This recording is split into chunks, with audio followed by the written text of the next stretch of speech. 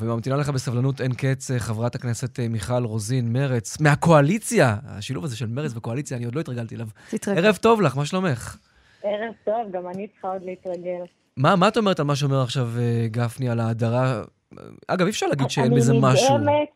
אני נדהמת מזה שכל השיח התקשורתי זה איך מדירים את הליכוד מהשלטון, איך מדירים לא את הליכוד, את הציבור החרדי. אוקיי, אז סליחה, אני רוצה לשאול, א', אני חושבת שראוי היה שיצטרפו, ואני גם מזמינה אותם להצטרף, הם אלה שהחליטו להיות חלק מגוש נתניהו, ובשום פנים ואופן לא רצו לדבר עם צד שני, בעבר, כמו שאתם יודעים, הם היו לשון אוזניים. אבל אני אומרת דבר הרבה יותר מזה. אני אומרת, במשך 21 שנה, מרץ הודרה מהקואליציה. אני לא שמעתי את החרדים אף פעם אומרים, למה מדירים ציבור שלם? יותר מזה, הציבור הערבי במשך 73 שנים הודר מהקואליציות ומממשלות. מה זה הודר? הוא רצה להיכנס ומנעו את זה ממנו? אתם העדפתם להישאר באופוזיציה? לא. בוא, לקואליציה אני לא חושבת שלקואליציה הציעו לערבים אי פעם להיכנס. לא הבנתי. כשנתניהו היה ראש ממשלה, הייתה אופציה מבחינתכם להיות בקואליציה שלו? זה לא הודרתם, בחרתם שלא להיכנס. אני לא מדברת על ה-12 שנים האחרונות, וגם לפני זה, כשהיו ממשלות, לא בכל ממשלה מרץ אני לא שמעתי את הזעקות של גפני ופורוש וליצמן, אומרים, למה מרץ לא בקואליציה? ויותר מכך, הציבור הערבי, שכבר 73 שנים, רגע, חברת הכנסת רוזין, אומרים שאולי באמת אחרי הרבה שנים של מרץ באופוזיציה, לא ממש הפנמתם מה זה קואליציה, ומדברים על חוק איחוד משפחות, על משמעת קואליציונית. שמענו כבר את עיסאווי פריג', השר, אומר שגם אם זה יעלה לו בלוותר על השרות שלו, על התפקיד, הוא מצביע נגד החוק הזה. הקונספט בקואליציה, שמנסים ככה לשדר לפחות אחידות בנושאים מסוימים. אז למה תצביעו נגד? הקונספט בקואליציה כזו, מורכבת, מאתגרת, דרך אגב, גם בקואליציות שהיו ימין על מלא מלא או מרכז שמאל, אני אומרת לך מהצד, היו הרבה מאוד קשיים ובעיות וכיפופי ידיים, וח"כים פרטיים שדרשו כך ואחרת. כן, אבל רק התחלנו. במקרה הזה, רגע, את יודעת, אנחנו לא חשבנו שעל השבוע הראשון, מה שנקרא המוקש הראשון עם חוק האזרחות יגיע, אנחנו ידענו שנוכל הרבה מאוד צפרדעים ונצטרך הרבה מאוד פשרות, אבל זה נוגע לכל הצדדים, זה לא רק למרץ, זה לא רק לרע"מ, זה נוגע גם לשאר המפלגות ובוודאי ימניות בממשלה הזאת. זו ממשלה שהיא לא מכונת כביסה, לא מכניסים פה אדום ולבן ויוצא ורוד, כולם ורודים. זו מכונת כביסה ששומרת על הצבעים, כל אחד שומר על הצבע שלו, ולכן ראוי שיש דברים שהם בנפשנו, שלא יבחנו לא אותנו, ואנחנו לא נבחן אותם.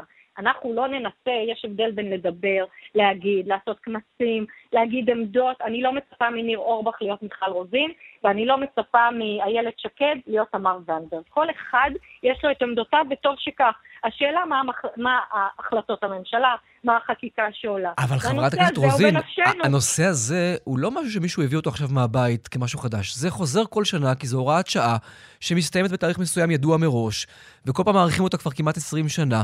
זה לא אג'נדה, כן, אפשר להגיד נכון, כמו שאומרת קרן. סוג של סטטוס. זה סטטוס קוו בנושא הזה שכבר מתקיים הרבה מאוד שנים. אתם נכנסתם לקואליציה שאמורה לשמר את המצב הנוכחי, וזה אומר להצביע בעד החוק הזה. אתם אמרתם, נוותר על דברים מסוימים. אני כבר לא נכנס לנימוקים הערכיים, הביטחוניים והדמוגרפיים. נטו העובדה שזה חלק משגרת היום-יום של קואליציה וממשלה, זה כל שנה מתחדש החוק הזה. אני מאתגרת אותך על ההחלטה הזאת שזה סטטוס קוו. קודם כל, הסטטוס קוו הוחלט שהוא נשמר בעיקר לגבי נושאי דת ומדינה.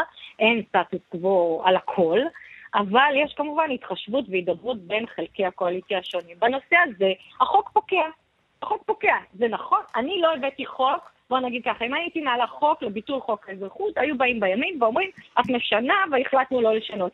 החוק פוקע.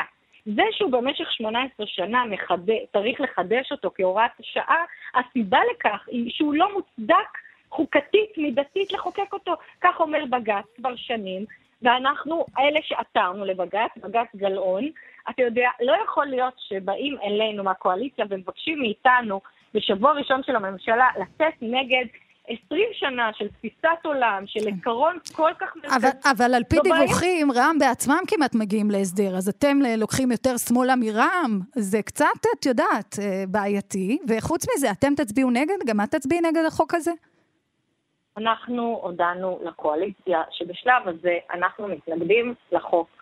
אבל אנחנו מבקשים מהקואליציה, ופנינו גם כמובן לשרת הפנים שהחוק הזה הוא בסמכותה, לפתוח את החוק, להביא את החוק לדיון בוועדה המשותפת של חוץ וביטחון ופנים, ולנסות להכניס בו שינויים ותיקונים על מנת להיטיב את המצב. עכשיו, רע"מ לדעתי ומיטב ידיעתי הוא שהם מנסים להגיע גם שינויים שיוסכמו בין הצדדים. אני מאוד מקווה שזה יקרה. בוודאי שאנחנו מתואמים, גם עם רע"מ, אנחנו שומעים את עמדותיהם, וכן, מרצ יש לה עמדה שהיא עמדה אידיאולוגית, עקרונית, מצפונית, איך צריכה לראות המדינה הזאת, מדינה יהודית ודמוקרטית. כן. החלק הדמוקרטי נפגע מאוד קשה בחוק האזרחות, אנחנו רוצים לשמור על זכות, את יודעת, על חוק השבות, על השער כניסה, שבו יש כמובן מראש אפליה, ואנחנו רואים אותה כמוצדקת, כי זה מדינתו של העם היהודי. ועם זאת, מרגע שהפכנו להיות אזרחים, צריך להתקיים שוויון מלא בין אזרחים יהודים לאזרחים ערבים, וצריך למצוא את הפתרון בסוגיות הביטחוניות, הדמוגרפיות, צריך לדבר על הנושאים. אז אני חייב לשאול אותך, אני חייב לשאול לסיום, כי יש גם לחוק הזה, לא מדברים על זה כמעט, זה כמעט לא בשיח, אבל יש לו גם היבט פמיניסטי מובהק, הרי לפחות חלק מאותן נשים פלסטיניות שנכנסות ורוצות להיכנס ולהפוך להיות אזרחיות באמצעות החוק הזה, או אם החוק הזה לא יעבור, הן בכלל מגיעות לאזורים בנגב כאישה שנייה ושלישית. פוליגמיה. מה שנקרא פוליגמיה, ואני שואל, האם את כפמיניסטית מוצערת... זה לא קשור רק לפמיניזם, זה קשור גם לזכויות אדם, לזכות של הילדים האלה לחיות אבל בכבוד. ודאי במפלגה כמו מרצ, שהדברים האלה, מה שנקרא, הם בחלון ראווה שלה.